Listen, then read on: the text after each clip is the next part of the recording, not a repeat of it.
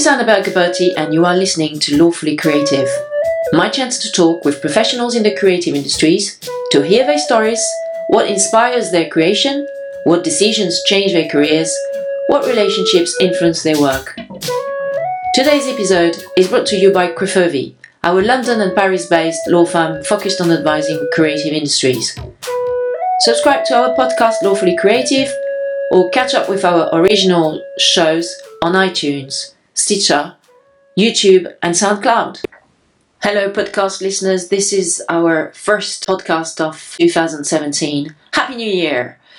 On the 19th of January I caught up with my buddy Carlos Nieto, who was introduced to me by the guys from The Orchard, the music aggregator based in New York City and recently acquired by Sony. Carlos is a very seasoned player in the music industry and relocated a few years ago in France from Miami to, among other things, set up a young and innovative music service company, as it is described on his website KitharaMusique.com, in order to service the needs of right holders in the music industry. Carlos is today an expert in relation to administration services and collection management and improving the transparency or the collection of rights in the neighboring rights and publishing rights spheres.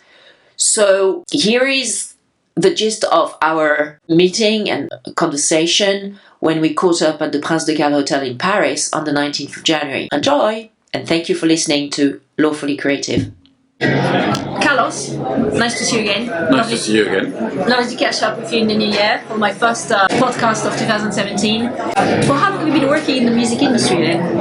I've been working in the music industry since 1985. 1985? Yes. You're a veteran. I was 10. Oh my God. I think you explained to me when we caught up at the Medium in Cannes last year that your background was sort of more technical initially as an engineer, and then you moved away from that and went into business affairs, a bit like Richard Kirstein, where she trained to be a clarinetist and then started to do some music production work and things. Yeah, basically what happened, I was going to the university to study music. That was my first intention.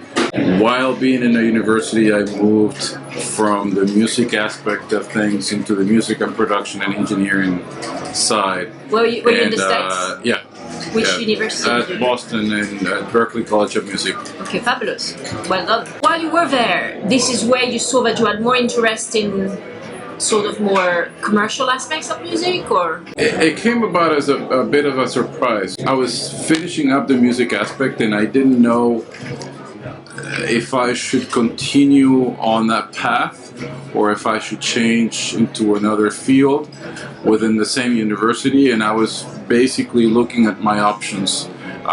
The first options were obviously like conducting and music composition. But then one day I went by the Department of Music Production and Engineering. Okay. I met with the Dean of the department. Kind of realized that I was always interested in the music production and in the engineering aspects of the making of the albums. And that's how I decided to change, and after talking to him, he advised me on how to proceed, because it was actually basically under the same university. They didn't really have like a program as a master's program or anything like that, so it would be a matter of kind of like starting from scratch. So what they did is that they accepted everything that I had done before, and I went straight into the courses that had to deal with music and production and engineering. So, and that change, that switch happened when? After 2 or 3 years into your course at Berklee? After 3 years. Wow, okay. Yeah. Yes, like almost at bachelor's degree level. And which instruments, musical instruments were you playing? I was playing flute at the time. Flute? Yeah. I'm also a flautist. Oh, really? Like that? I was playing flute and I was getting pretty good. Nice. But at the same time, I was not so much into the competition of the other students, and I was getting a little sick of the practicing and rehearsing every day, 5, 4, 6 hours a day. I was a little fatigued with that, so I decided to change, and it was a good change because first I had a lot of fun.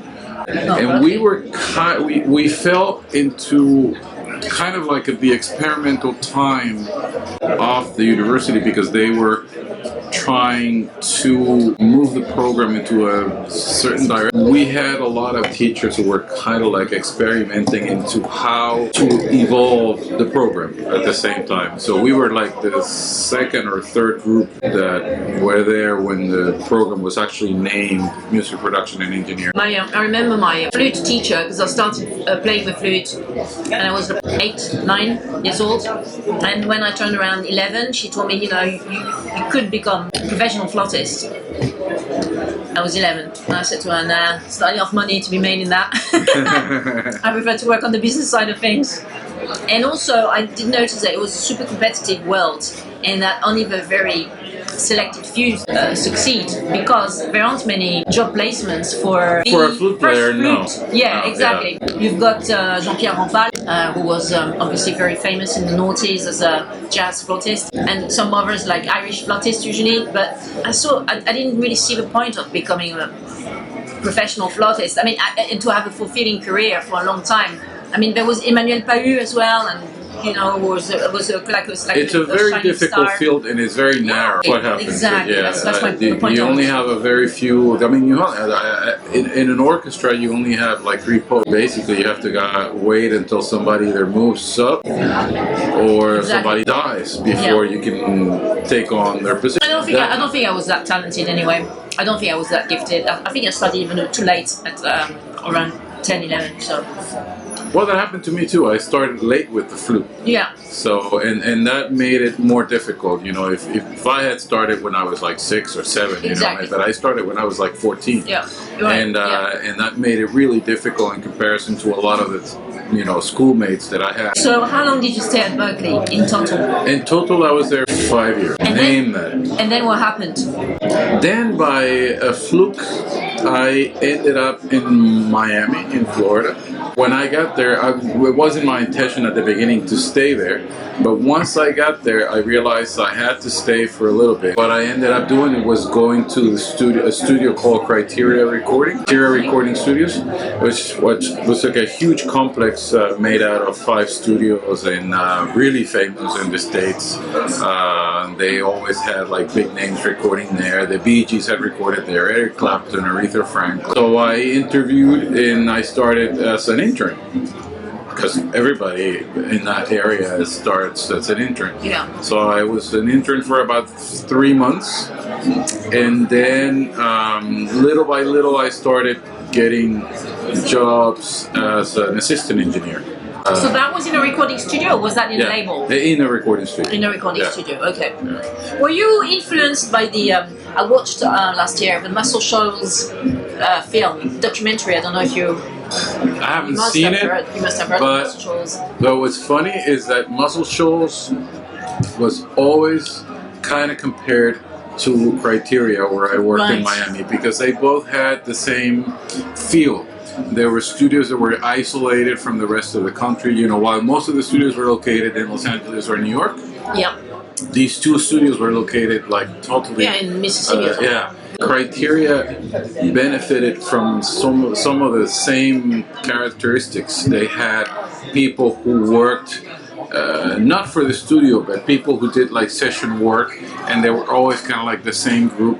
But not like, you know, contrary to LA and New York, where you have tons of musicians that, you know, even though the group of studio musicians remains small, obviously in Florida it was a lot smaller, and so it was limited to a very few guys.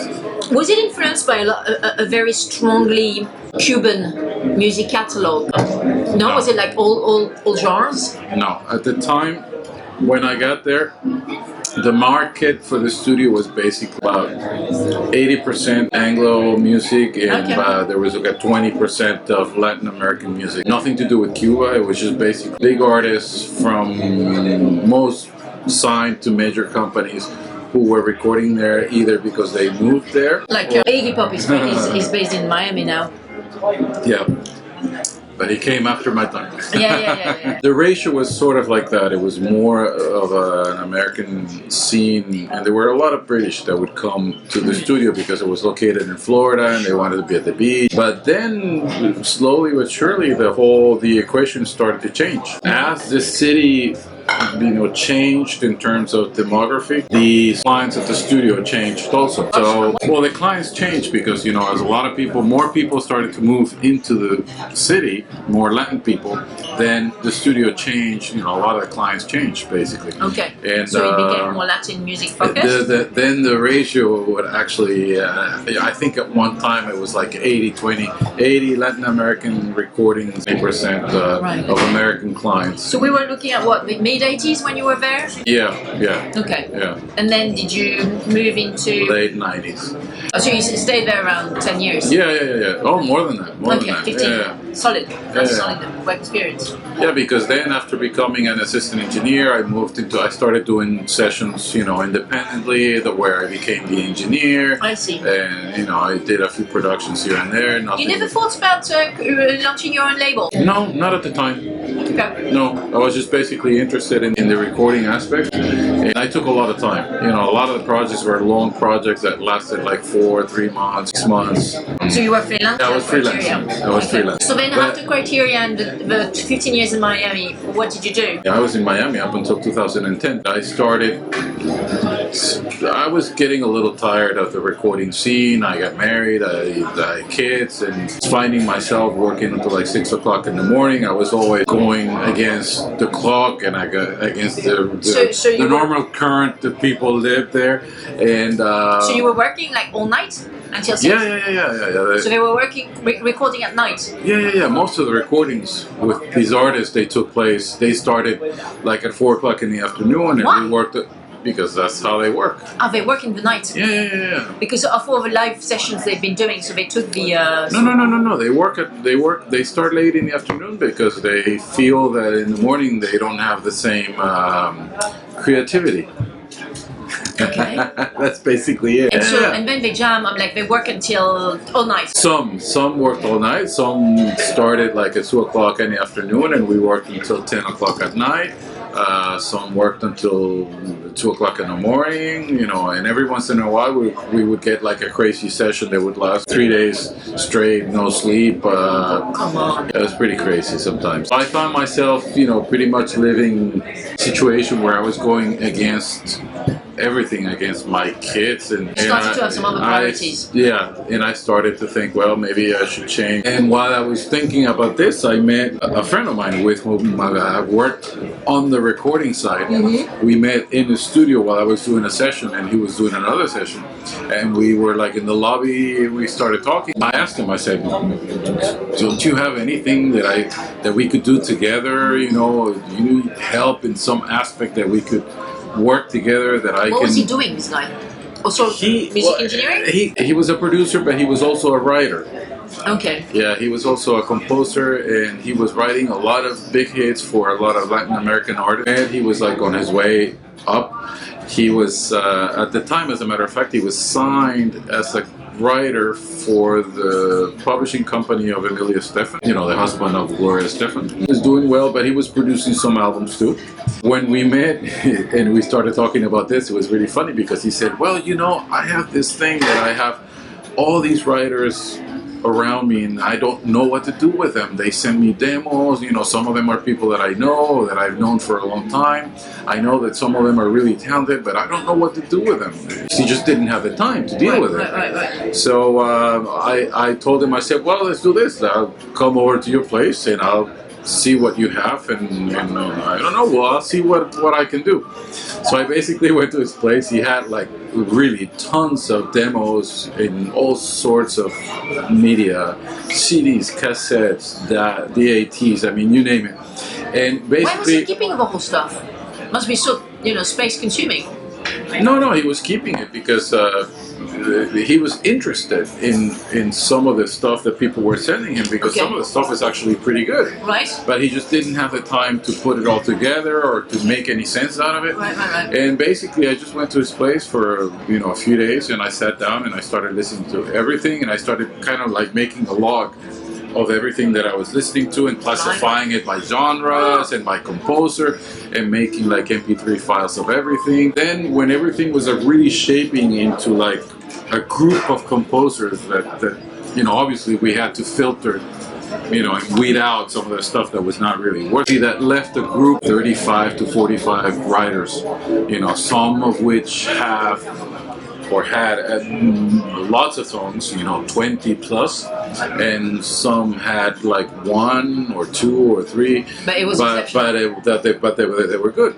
Yeah. And so what basically I proposed to him was, maybe we can do something with this. Maybe we can put together like some sort of publishing company where we pitch the stuff to the artists that you work with or the people that because they come asking for you, not only as a producer but also as a writer, and you can't write for everybody. You won't have the time, but perhaps we can do like some sort of collaboration where you take some of these songs that are like maybe halfway or 3/4 of the way and you complete them, and that way you pitch them yourself, and I can filter some of the stuff. You made this with consent of the primary right owners, the people who had written those songs?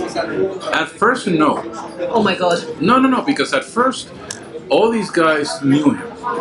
And they all knew that they had sent him, the material. Right. And nothing had really materialized in terms of agreements or in terms of pitching. It was just a matter of like making like a library. Okay. Once the library materialized and he realized that he could do something with it, he started talking to some of them saying, okay, let's do this. You have this song. Let's see if we can work together on this song, and I'll try to pitch it, and if somebody picks it up, then we'll deal with it, because a lot of these people were friends of his, and so there was like a really good relationship with pretty much all of them. But one day, I thought that, we need to take this a step higher. We've taken advantage of his reputation. Mm-hmm.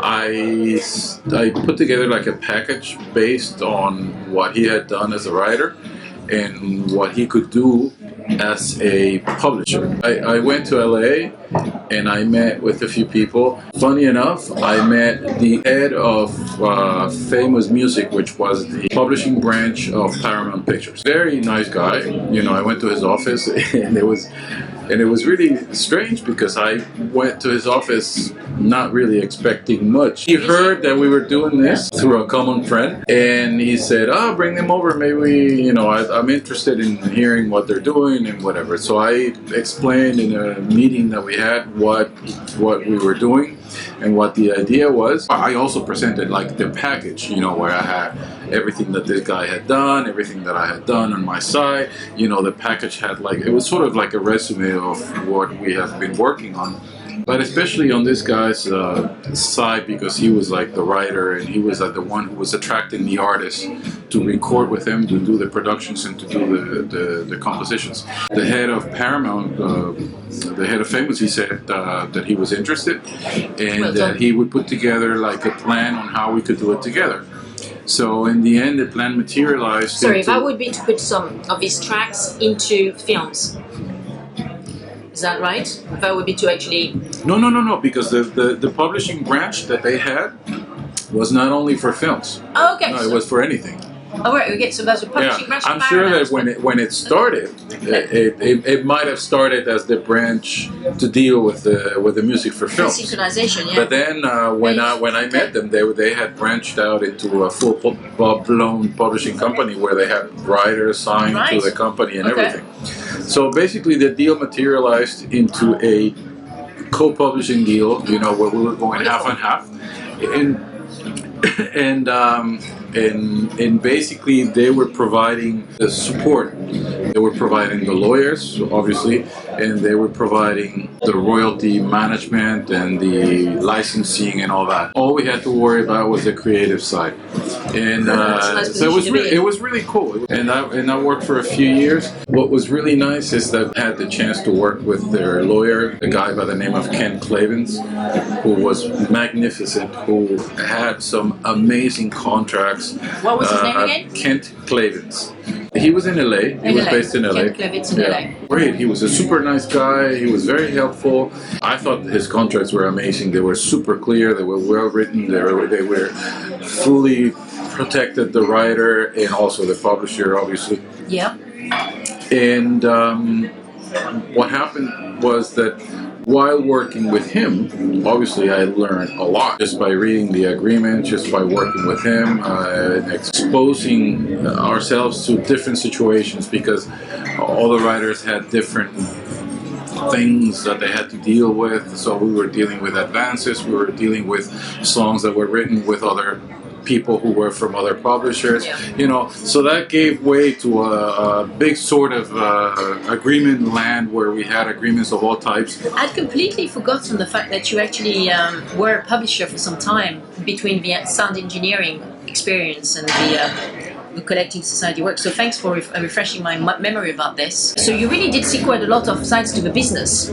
Yeah, I had the chance to look at the business from a different angle. What was exciting was to learn as much as I could from these guys, because these guys were like top pros. And Paramount. Yeah, Hollywood. Yeah. No, but yeah, it was Hollywood. You're right. It was Hollywood. But they were super. Where were they based? Were they based in They were based in LA. They were based because their offices were like a bit towards Westwood. These are guys that had like a tremendous amount of experience, obviously a lot older than I was at the time. It was a great experience and I learned a lot from them. And that gave way for me to move into a different world, something that I hadn't considered before. And then, so basically when I left... How long did you do this for with the co-publishing work with Paramount and this guy, Esteban? I think it was like 4 years. And then I left. They continued for a while. Deal ended, and then Famous Musique got sold, and for millions of dollars at one point.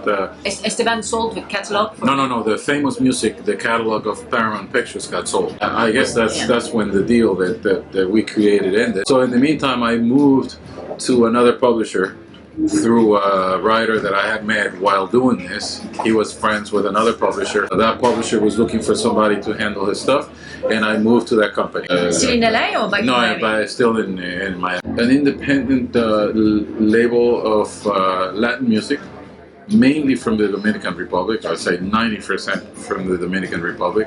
I had never been that much into that type of music, and it was quite interesting because it was a big operation. They had a huge catalog of compositions. What was it called? It's called J&N Records. Two brothers that own the label, and they've had it for a while. I mean, it's a label that's been in business for like 30-something years. Was it a label or was it a publishing company or both? Both. They were in need of somebody to handle the publishing side, so I took upon it. It worked out to be a great experience too, because then I got to use all that I had learned with these guys from Famous and with this lawyer Kent Clavins and everything. I got the opportunity to use it on my own without supervision.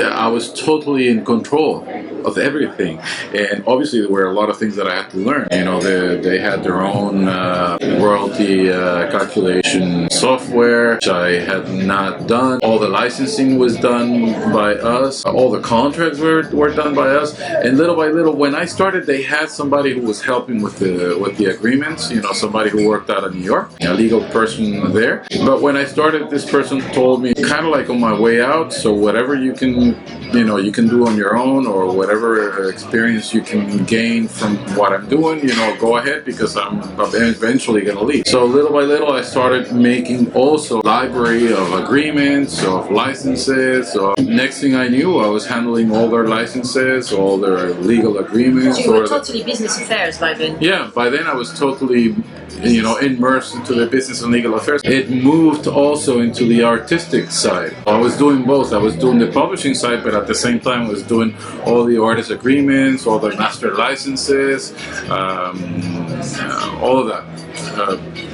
Yeah, so you're like almost like totally working as a lawyer. A lot of the time, yes, I was working pretty much as a lawyer because You didn't train as a lawyer. no, I never trained as a lawyer. So all her learn on the job. Yeah. I was still back in Miami, and did you work with J and N until 2010? Yes, but after I moved here to Paris, I still worked for them for another 2 years until 2012. So what prompted the move to Paris? How did that come about? I wanted a change, wanted something better for my kids. Miami was not good anymore? It depends how you look at it. No, Miami's a lot of fun. You know, yeah, it is a lot of fun. It's got great beaches and everything, but it's sunny all the time. But in terms of culture, in terms of values that I wanted my kids to have, I needed a change. But this whole thing about France came as a fluke. It came as a surprise. Well, why did you select Paris? It wasn't so much that I selected Paris at first. One of the things that I was doing for this company was that I was dealing with other master licenses and all the statements that had to do with the master licenses. And they had a huge catalog of masters. And a lot of those licenses had to deal with companies in Europe. One day, one of the companies, they called me up in regards to one of these licenses. And as I was chatting with one of the guys that I had met him, I asked him, what do you think of me going to Europe and working there, doing something? What comes to mind when I tell you this? And he said, oh, I think this would be wonderful. You could come to France and you can serve as a liaison between us and the companies there, because we know nothing. We're always in the dark. We don't know who does what. And this guy what was he doing? Was he a licensee? He was a licensee. Right, so he had some deals with labels in France, for example, and he works for a label here. Right. And so he thought that the guys of his label in France were like not transparent. No, it wasn't so much that. Well, I guess what he meant at the beginning was that I guess he was referring mainly to Latin music, where he was saying when we want to do something, license a track, pay the right people, we are pretty much in the dark because we were not there, we don't know anybody. It's complicated. But the way he put it, he kind of said that it would be really advantageous for me to come to France and do the same thing that I did over there, but kind of like on the opposite side, and help move those catalogs of Latin music here in France. It's funny you didn't mention London, because the entertainment capital in Europe is London. It's London, yeah. I took upon his idea and I started doing a little research, but this is within days. I mean, I spoke to him like in March. By April, I kind of had an idea of what could be done.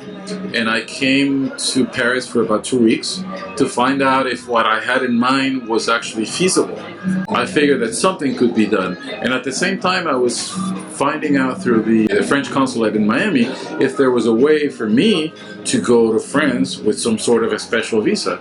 Because I figured, this is kind of like a special talent, if you want to think of it that way. There's got to be something, some sort of visa. And sure enough, when I found out, there was one. And when they sent me what was required to obtain the visa, it became clear that what I had seen in the 2 weeks in Paris was actually matchable to what they were requiring on the visa.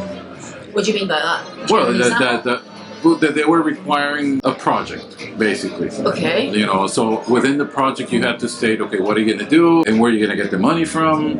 So that's what I did. I presented a project. Like a business plan. Yeah, it was like a business plan where I said, this is, when I get there, this is what I'm going to do. I'm going to create my company and I'm going to register with all these societies and then I'm going to work, the opposite way. And I started showing also, because since I had access to like statements and stuff from Europe, I started showing those as a means to portray what I was going to do. I see what you mean, doing it from the other side. Your plan was to stop being on the publishing side, but just making more the whole thing more transparent for licensees and publishers and labels, which had that catalog of Latin America, by basically being on the ground in France and just liaising with the collecting societies and getting all the money in and stuff like that. Is that what you meant? You already had that plan? Yeah. You know, when I saw the fact that I had to present the business plan, it became clear to me that it would have to be something serious and there would have to be something where I was sure that there would be some revenue. It wasn't so much leaving the publishing side because I'm still doing it.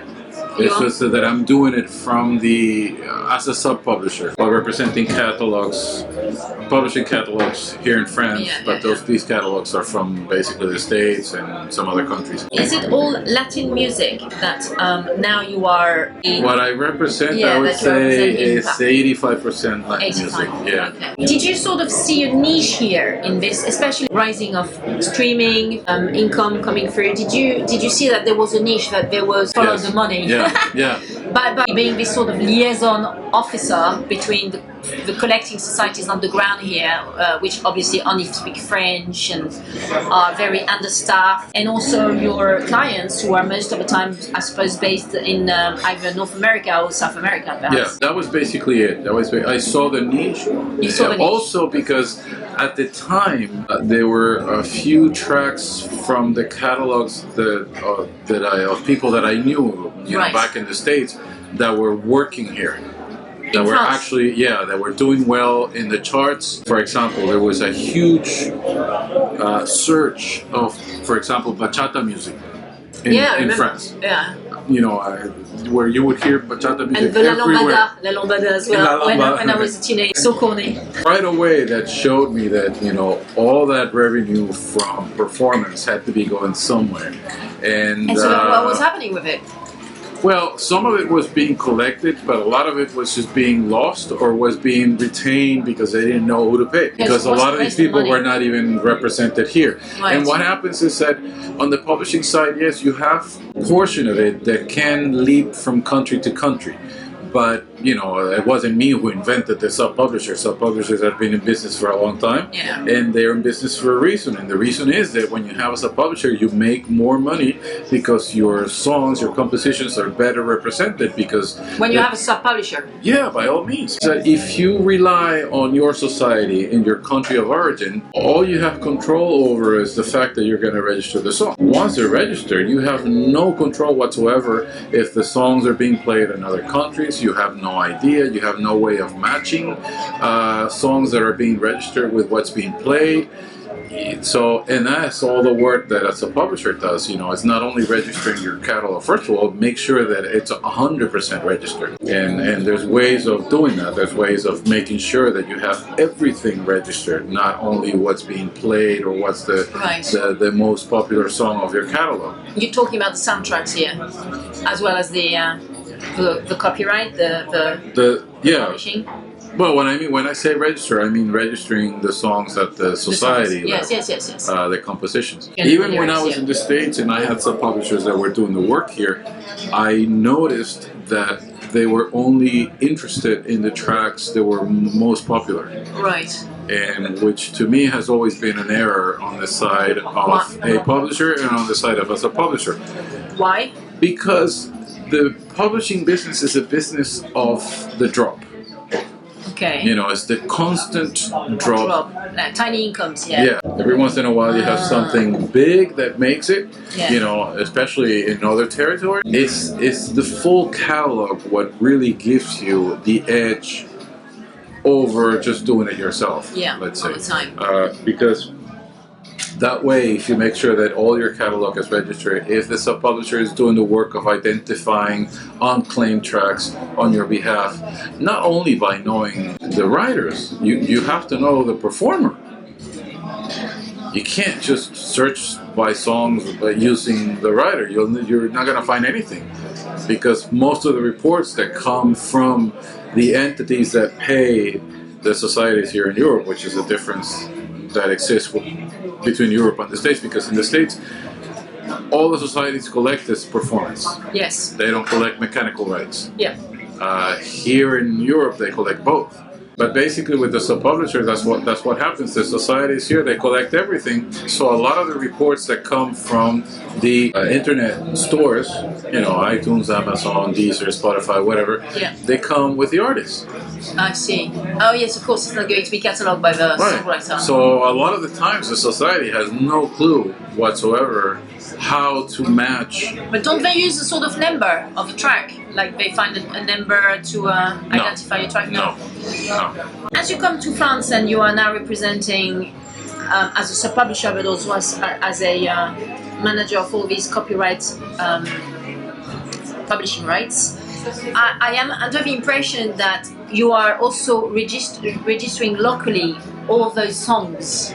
Yes. Yes. So of course they are registered, say for example with CSAC or BMI or ASCAP in the States. ASCAP in the US, which is the main collecting society. But you make a point of registering all these songs and musical compositions in France as well with SESEM. Yes. Yes. That's what happens exactly. You have to make sure that when you sign a sub-publishing deal that, even if they have 10,000 works, you have to make sure that all 10,000 works are registered. And there's ways of knowing if the 10,000 works have been registered. Right. And that, because that's what gives the edge of the drop. That's what's going to bring, the steady income. And then you have to move into the process of really recognizing the tracks. Of recognizing the songs by writer, by artist, by... Do you use do you remember I introduced you to that lady from BMAT, which I think is exactly that. They're based in Spain, Yeah, but BMAT, it's a great company because they're doing a service to everybody. I think it's free. For most people. But even better is that they're reaching deals with the societies. Yes, correct. In order to match what they have as content with what's being reported to the society. And I think also they have a sort of identifying tool where you can identify. Well, they have a lot of algorithms to actually match the music, and they have to do with the wavelength of the song, how the song looks, and it's a really complicated software that they use, but it's doing wonders to a lot of people because is it useful for you? I don't know yet. You don't know? I don't know yet. It was actually, it's been implemented on the master side recently here in France. I see. Yeah. So I think we're going to start seeing the results probably in a year and a half. Miki Tsunis from The Orchard speaks very highly of BMAT. So. Yeah, because they're perfect for on that. the neighboring right side, though. Yeah, because they're perfect for that. Yeah. The Orchard being a digital distributor, they have access to all the audio. Yes. So they can provide all of that to BMAP, and BMAP can actually match it with what's being played in each country. It's a wonderful tool. It's amazing. Yeah. So. You said you have some music publisher deals. You have also some deals where you are a sort of service provider, I suppose, where you are basically collecting monies from French collecting societies on the neighboring right side and on the publishing side on behalf of artists, of the talent. The two sides that are most important to the equation of the work that I'm doing are the sub-publishing side and the representation of the neighboring rights. I do have a whole bunch of labels that I represent.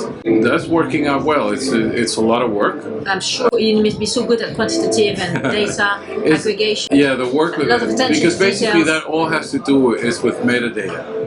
Metadata, exactly. And do you have some software that you use? Yeah. You build them? Yeah. I have a software that actually it's not a software made out for that.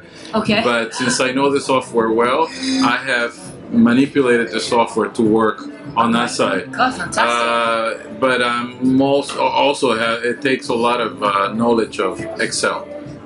Funny enough, but it takes because sometimes you have to get like formulas and the formulas get quite complicated in order to recognize the tracks. So there's quite a bit of work that involves a bit of knowledge of Windows. On the neighboring right side, it's a whole different beast, and a whole different approach from the publishing side. Yeah. Because quite a few problems. One of the problems is that you're dealing with a lot of people who are claiming tracks that don't belong to them. That's one of the first hurdles that you encounter. Neighboring rights are practically unknown for people in the United States, because since the United States, they don't pay neighboring rights, then they don't have internet play. They have sound music. exchange, but sound exchange is basically restricted to internet radio. Yeah. Having said that, though, it's the collecting society for neighboring rights which collects the most money per year. Well, but the size of the country is, but I think it's $100 million. I mean, it was $100 million 2 years ago, and that was the biggest amount of collecting, neighboring rights. Yeah, but I'm sure if you look at it from the perspective of for example, the size of France, right, as opposed to the States, I think they collect more here. Oh, you mean like on a proportional? Yeah, on a proportional level. Yeah. In France, is that they collect a lot, but they don't distribute all because a lot of the money. No, because a lot of the money they collect, they can't distribute it because the countries where the recordings were made or where the owners of the recordings are from, they're not part of what is called the Rome Convention. What do they do with that pool of money? They just hold it. They hold it on reserves forever and ever. Not forever and ever, but they hold it for a few years. And after 5 years, they dispose of it. How do you dispose of money? That's they use it for something else. They use it for other purposes. Okay. Yeah, that makes more sense. No, but the purposes are actually quite honorable. They use them to fund cultural activities. Yes. They use it to support the members of the societies here. Yeah. They use it to finance projects, whether it's the budget for an album, the budget for a video, the budget for a tour. But it's a shame that countries, for example, like the US, don't belong to the Rome Convention because they could be making so much money. They could be recouping so much money. I think with the US, there's only Iran, and I think even China is part of the Rome Convention. So I think there's only Iran or something like another country like that, weird country which is not part of the Rome Convention. So I agree with you, it's really crazy. Although I don't think with the new Trump administration it's ever going to happen. No, I don't think so either. Where do you see the biggest area of growth in your business, in this business of self-publishing and collecting neighboring rights and publishing rights on behalf of the labels, the publishers? I don't really see a growth per se. What I see is a different type of income, a different type of revenue. For example, I see the revenue on the publishing side increasing. Really? From where? From what? From performance.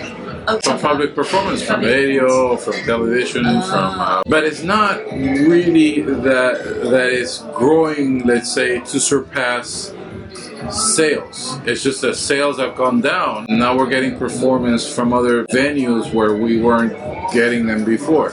I see. Like what, for example? Well, like Spotify and Deezer and Even for publishers, because they're always Musique. whining that they don't get enough money from the digital service providers, but nonetheless. They don't get enough. But nonetheless, it's growing because the growth of the listening. Yeah, I just got my Spotify membership 2 months ago. I'm really happy with it. I got all these. I mean, I don't work for Spotify, but all these playlists and stuff. It's really cool. I really enjoy it. It's very interactive. It's very interactive. It's user friendly. Yeah. It's a wonderful tool. It's a pleasure to have all the music at your disposal to listen to. But really, unfortunately, they don't really.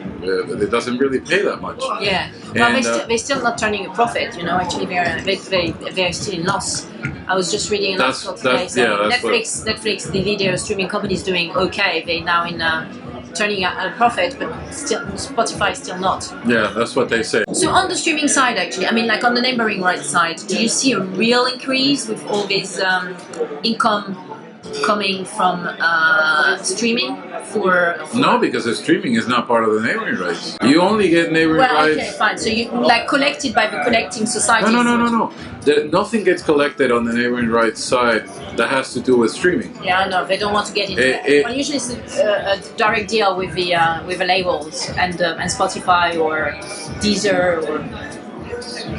Yeah, well, maybe, but at least on the neighboring rights side, then nobody is collecting anything from Deezer or Spotify. I mean, you're basically collecting is from radios in whatever shape or form, and you're collecting from sales.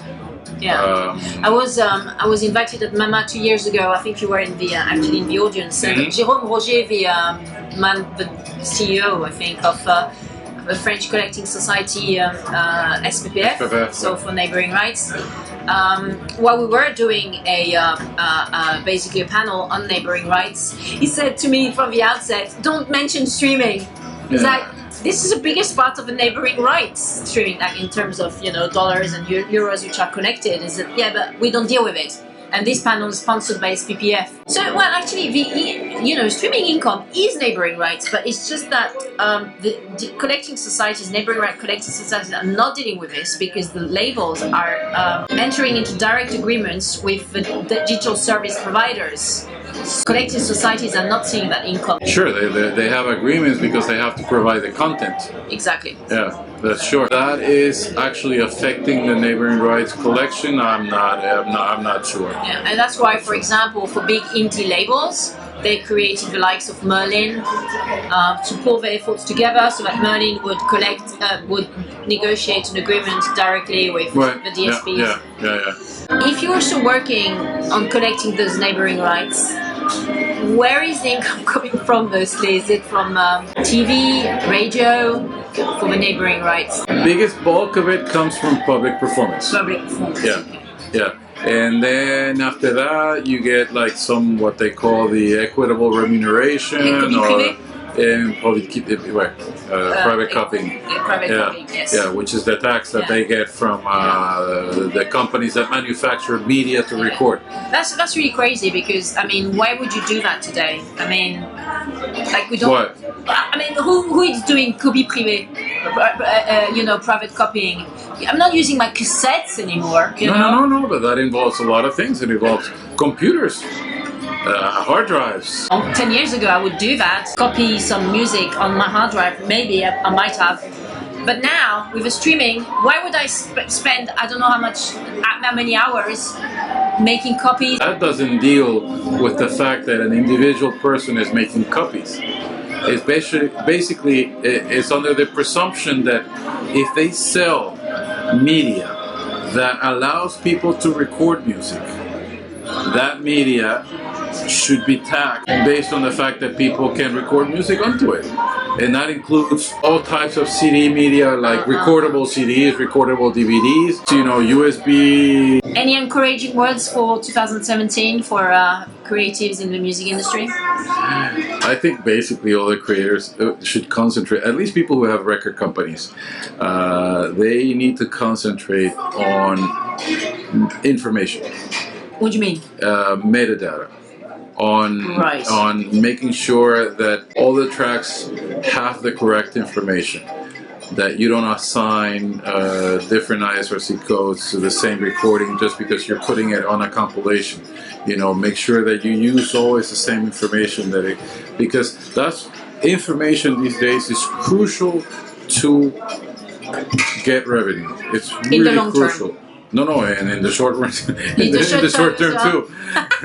In any case, that's one of the things that they need to do. Are you saying that lots of right owners are not rigorous enough on this? They're just a bit. Slacking a bit? They're lacking big time. Yeah, they don't have the. First of all, they think that the labor of actually assigning information to what they own should be made by an intern or by a person who has very limited knowledge of the business, and it's actually totally the opposite. It should be done by somebody who knows what the information is going to be used for, because if not, all that does is create errors, and the errors get paid in lack of revenue. Yeah. Thing is, it's very time consuming, isn't it? Well, not really. If you do it from the very beginning, it's not. Yeah. Okay, well, If one, you wait, one album by one album. Yeah, if you wait until you have like a huge catalog to start assigning information and making sure, that can take a long time. But if you're doing it on a regular basis, as you start, sure, that shouldn't take that long. Anything else that you'd like to add for the music business in 2017?